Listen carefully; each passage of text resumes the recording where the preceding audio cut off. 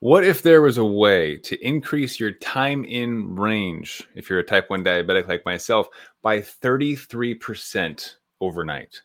First of all, there is, and I cannot wait to share it with you in today's episode. But I also want to walk you through a few pitfalls that are common for people to encounter on that journey.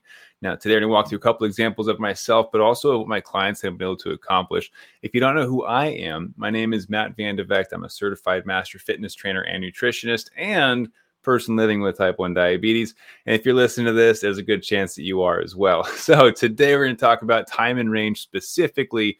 If you don't know what that is, it's tied to something called the CGM. And right now, I've got two of them on, which is going to be shocking for some people. I'm actually testing them out.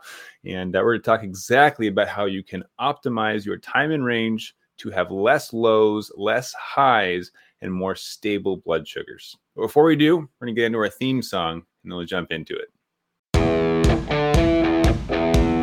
I've spent the last 10 years pushing the limits while identifying trends and patterns in my type 1 diabetes management. Follow along as I learn, apply, and share the fitness, nutrition, and lifestyle strategies that I've learned from diabetes experts around the world. The real question is, how can we live fearlessly with diabetes while maintaining stable blood sugars? This podcast is here to give you the answer. My name is Matt Van de Vecht, head coach and co-founder of FTF Warrior, and welcome to Part of My Pancreas. All right, so not too long ago, I was having some rough blood sugars. And if you've been following for a while, you know that I'm the guy that consistently keeps blood sugars 90% or greater in range, which means that over 90% of every day and every night, I have stable, healthy blood sugars. It's not by accident. It's very intentional, and it did take a lot of effort to get set up initially. Nowadays, things just kind of run smoothly for the most part. I do still have the odd day where blood sugars just don't cooperate. We call that the 5% rule, where 5% of the time, there's just something going on internally that I have no control over whatsoever, right? And same thing can be said about just about everybody else. Hormonal shift, right? You can't control that. So what we want to talk about today, though, is your time in range. And more recently, I had some rough time keeping my blood sugars in check. It required a lot of effort to avoid going out of range. It was some higher blood sugars.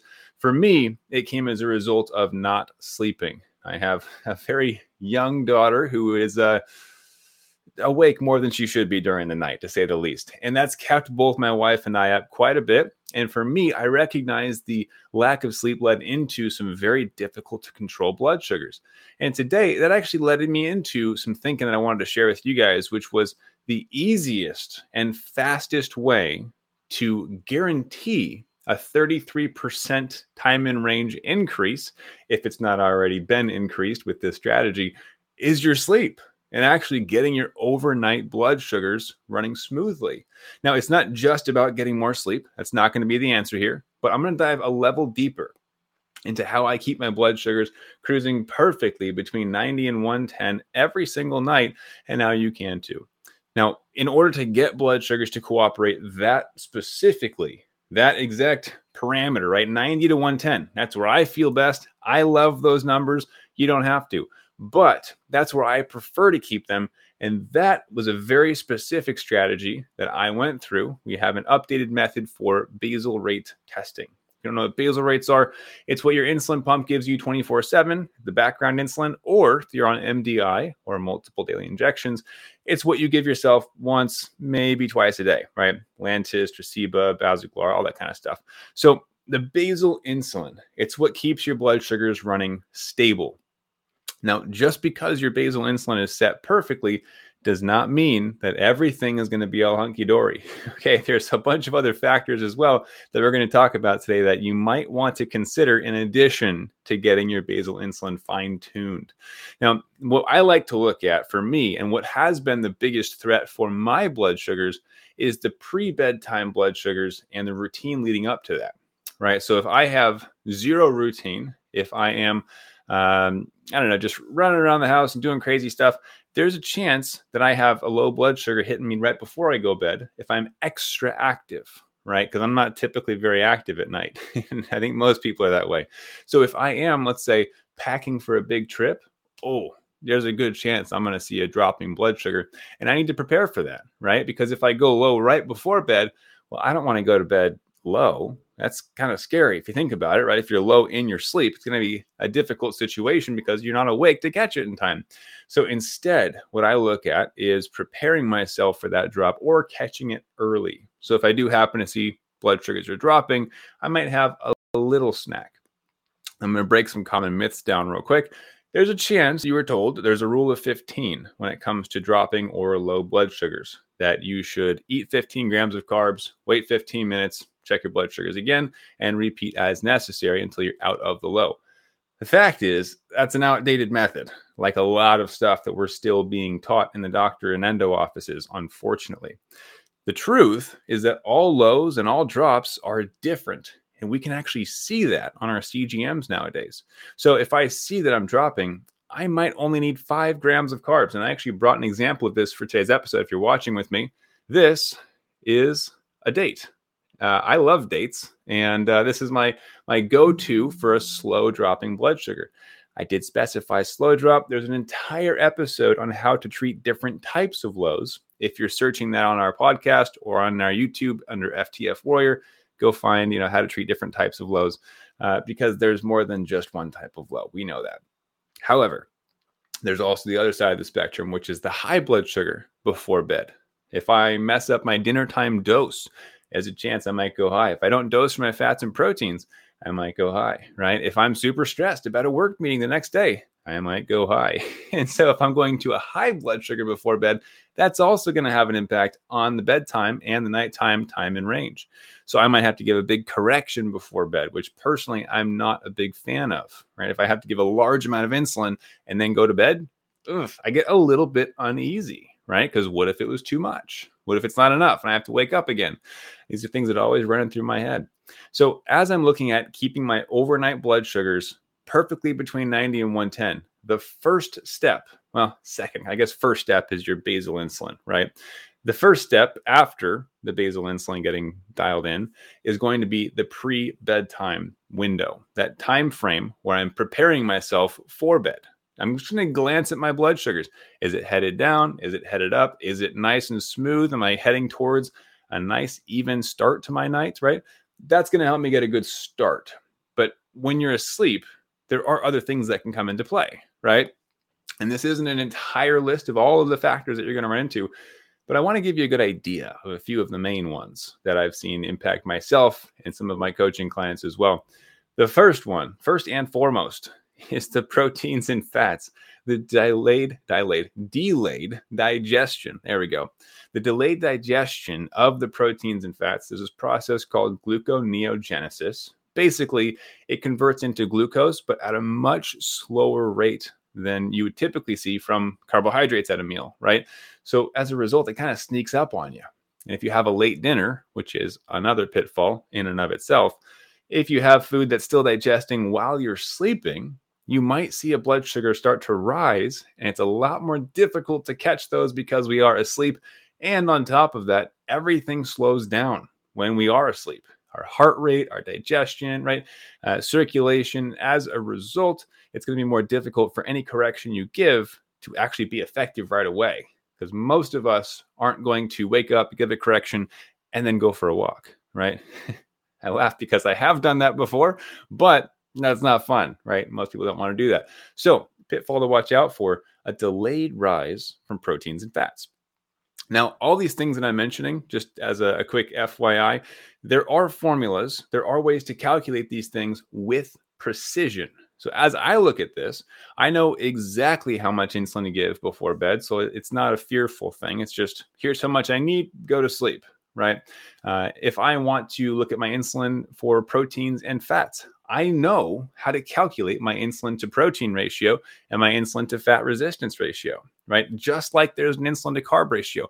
Each of these things, there is a formula connected to it. And this is actually largely what I teach with my clients. And this is why this is one of the first stops that I have when I take a new client on. We look at the graphs, the analytics, the pump settings to make sure that everything is set properly so you can get a good quality sleep, but two, get a boost in your time in range, right? And get to start things off with a win. So if you're somebody who happens to appreciate the idea of precision control with blood sugars, being able to calculate with certainty. I need this exact amount of insulin to cover this type of meal, and I get to do and eat and have fun with whatever I want, right? I don't have to worry about pizza because there's a calculation for it. And as long as I know how to use these formulas, then I can live my life to the fullest potential while still being healthy and staying between that 90 and 110 like Matt, right? If that interests you, you can actually go check out a training that goes a bit deeper into the precision side of things. Be forewarned, it is for people who are going to have to put some work in. Let's just be honest, right? There's effort that has to go into setting up these formulas, just like I did for myself. I told you it's not by accident that I'm consistently above 90% time in range. There was a lot of work that went into it initially. But if you're like, I'm willing to put the work in, I'm not afraid of that, and I want the precision, I like that idea of having certainty in my diabetes management, no more guessing, then go over to diabetesinaction.com. diabetesinaction.com. It's a free training you can register for there. It's my gift to you. Go check it out. Just kind of opening your eyes into the precision world. These are new and updated methods for diabetes management. Now, back to the overnights and the sleeps, right? I've got these calculations I can run for fats and proteins. If you already know how to do that, what else can get in the way of overnight blood sugars? Dawn phenomenon. That's a big one for a lot of people. Now, typically people see this happening 3, 4, 5 a.m. It's usually sneaking up on you while you're sleeping again, right? It's just like when you're most vulnerable, this is when diabetes is just coming at us, right? But the dawn phenomenon or the dawn effect, this is essentially our liver dumping glucose into the bloodstream saying, hey, here you go. You're about to start the day. I want to give you energy. And that's what glucose is. It really is just the liver trying to help out. And it happens in non-diabetics as well. Hey, here's some energy to start your day. So when you wake up, you have the energy available readily to get out of bed, walk over to the kitchen, start making some breakfast, right? Or like I did a couple days ago, wake up and go for a run because I'm a crazy person and training for a triathlon. Like, what am I thinking? But that's what dawn phenomenon is. It's your liver trying to help out and give you some energy for the day. As a result, us as diabetics see a need for extra insulin in most cases because we have to take care of that. Our body doesn't produce insulin like the non-diabetics, right? Those other people. So instead, we have to look at altering our basal settings, taking a correction, or making other adjustments to our diabetes management in order to keep those blood sugars nice and stable. Okay. This took me a while to figure out. So don't be depressed or frustrated if you can't get it on the first try, because there's also a second effect that can hit you in the early morning hours. This one also gets me. So I have dawn phenomenon. It's crazy. I throw a lot of insulin at myself early morning, but also another one called feet on the floor. It is exactly what it sounds like. As soon as you wake up, you get out of bed, boom, spike through the roof. Your blood sugars are just taking off, like a rocket going to outer space. Now, in this case, there are different strategies than the dawn phenomenon. They have similar effects, right? Both of them lead to a rise in blood sugar, but they are to be handled differently. And there are very specific methods, and there's a few different options depending on the type of person you are and kind of what your goals are. But I want you to be aware of these things. So as we're looking at what are the threats overnight, those are the biggest ones that I see. You want to look at the outer realm. What else can impact it? Well, if you had a really good workout earlier in the day, you might see that you have a low while you're sleeping. And boy, those are frustrating, right? If you notice that your basal settings are too strong, you also might see a low from that. If you have leftover insulin on board going to bed and you're not certain in your formulas, you might see a low from that or a high, right? All these things ultimately boil down to how certain are you in your diabetes management strategies. So if you know exactly what you're doing, then the amount of error that you make is going to be a lot smaller, right? And the risk of going to sleep with insulin on board, for example, if you're able to calculate that with certainty, well, then the chances of you actually experiencing an out of range blood sugar are next to none, minus that 5% when we talked about, right? And that's how some people live their lives, is assuming the 5% rule is more like a 50% rule, where they're like, oh, 50% of the time, who knows what happens? It goes up and it goes down. I don't know how to control my blood sugars, right? I just give insulin and eat sugar whenever I can to try to balance it out. And to some people, they're okay with that, and that's fine. Well, it's not fine. It's not a great way to live. I used to live like that. But there are other people like myself nowadays who are like, that's not okay. I would much rather have certainty in what I'm doing so I can go to bed peacefully, enjoy a full night's sleep of being in range, which also helps you to have better recovery mentally and physically. But also on the other side of this, here's your golden nugget for the episode: 8 hours, I will say estimated amount of sleep you should be getting. I am not. It's been difficult with a baby, but I'll tell you, 8 hours, if you can get it, is a great amount of sleep. And if you are getting 8 hours of sleep, that is 1/3 of your day, right? 8 is 1/3 of 24 hours, which is 33.33 continuing percent. So if you have wildly out of range blood sugars overnight, you can get a maximum of 33.33% time in range increase overnight because your overnight is in check. You see how fun this is? So, the daytime, that's a whole different topic. We'll have to get to that one in a different episode because there's a lot other variables that can get in the way of your time in range adventures. But overnights is really only a couple of things that we have to dial in, because the good news is we're sleeping. We're not running around town doing errands, which might lead to a low. We're not eating meals that might skyrocket us. There's very little going on. So as long as we can master our biology, then there's a good chance we're going to stay in range the whole night, which, if you can do that, can get you up to 33% time in range boost. And for most people, it's not going to be 33%. You probably have like 5 or 10% already in range there, but heck, 10 or 20% increase in time in range, that's still awesome, right? So think that through. How can you make your overnight blood sugars better? Look at the dinner. How is that impacting my bedtime numbers? How is my bedtime routine impacting my overnight numbers? Are my basals set properly? Dawn phenomenon, feet on the floor, my corrections, fats and proteins. Yes, it's kind of a lot to think about, but if you can get those dialed in, this is something that for the most part is set it and forget it. For the most part, not completely. But if you can get those dialed in, you will sleep better. Your body and brain will thank you. You'll feel better the next day, but your numbers are going to look a heck of a lot better as well. And if you're looking at that thinking, this is way too overwhelming, thinking about the 10 factors that you just listed that I have to get in line. Like if you aren't familiar with the updated basal rates testing on how to get your basal rates dialed in perfectly, if you don't know how to dose for fats and proteins, if you don't know the other methods that exist to help you control Dawn phenomenon or feet on the floor, or maybe you just don't know about keeping blood sugars stable. Maybe they're always going one direction or another, and it just kind of feels like you're on a blood sugar roller coaster. You got to go check out the training at diabetesinaction.com. Guarantee it's going to open up some new perspectives for you into a new management method for diabetes. Ultimately, that is formula driven. I talk about the 80-20 blood sugar formula in there as well, which is what I use specifically to keep my blood sugars 90% or greater in range while training for a triathlon, while being a parent, while I had pancakes for lunch. So eating whatever I want, that's what's possible. So go check out that training. If it's something that you're looking to implement, we actually have specialists that you can get on a call with. It's a quick call, just like get a quick game plan in line.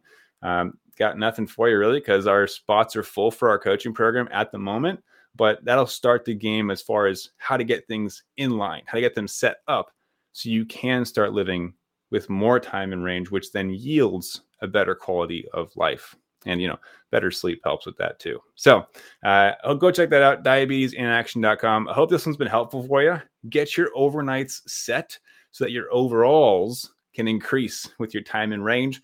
Guarantee it makes a world of a difference. I've seen it. My clients, I have seen people increase their time in range 10, 20, 30% in a single 24-hour period using some of these strategies. So do not take this lightly. It might sound simple. Maybe it doesn't. Maybe it does. But use them.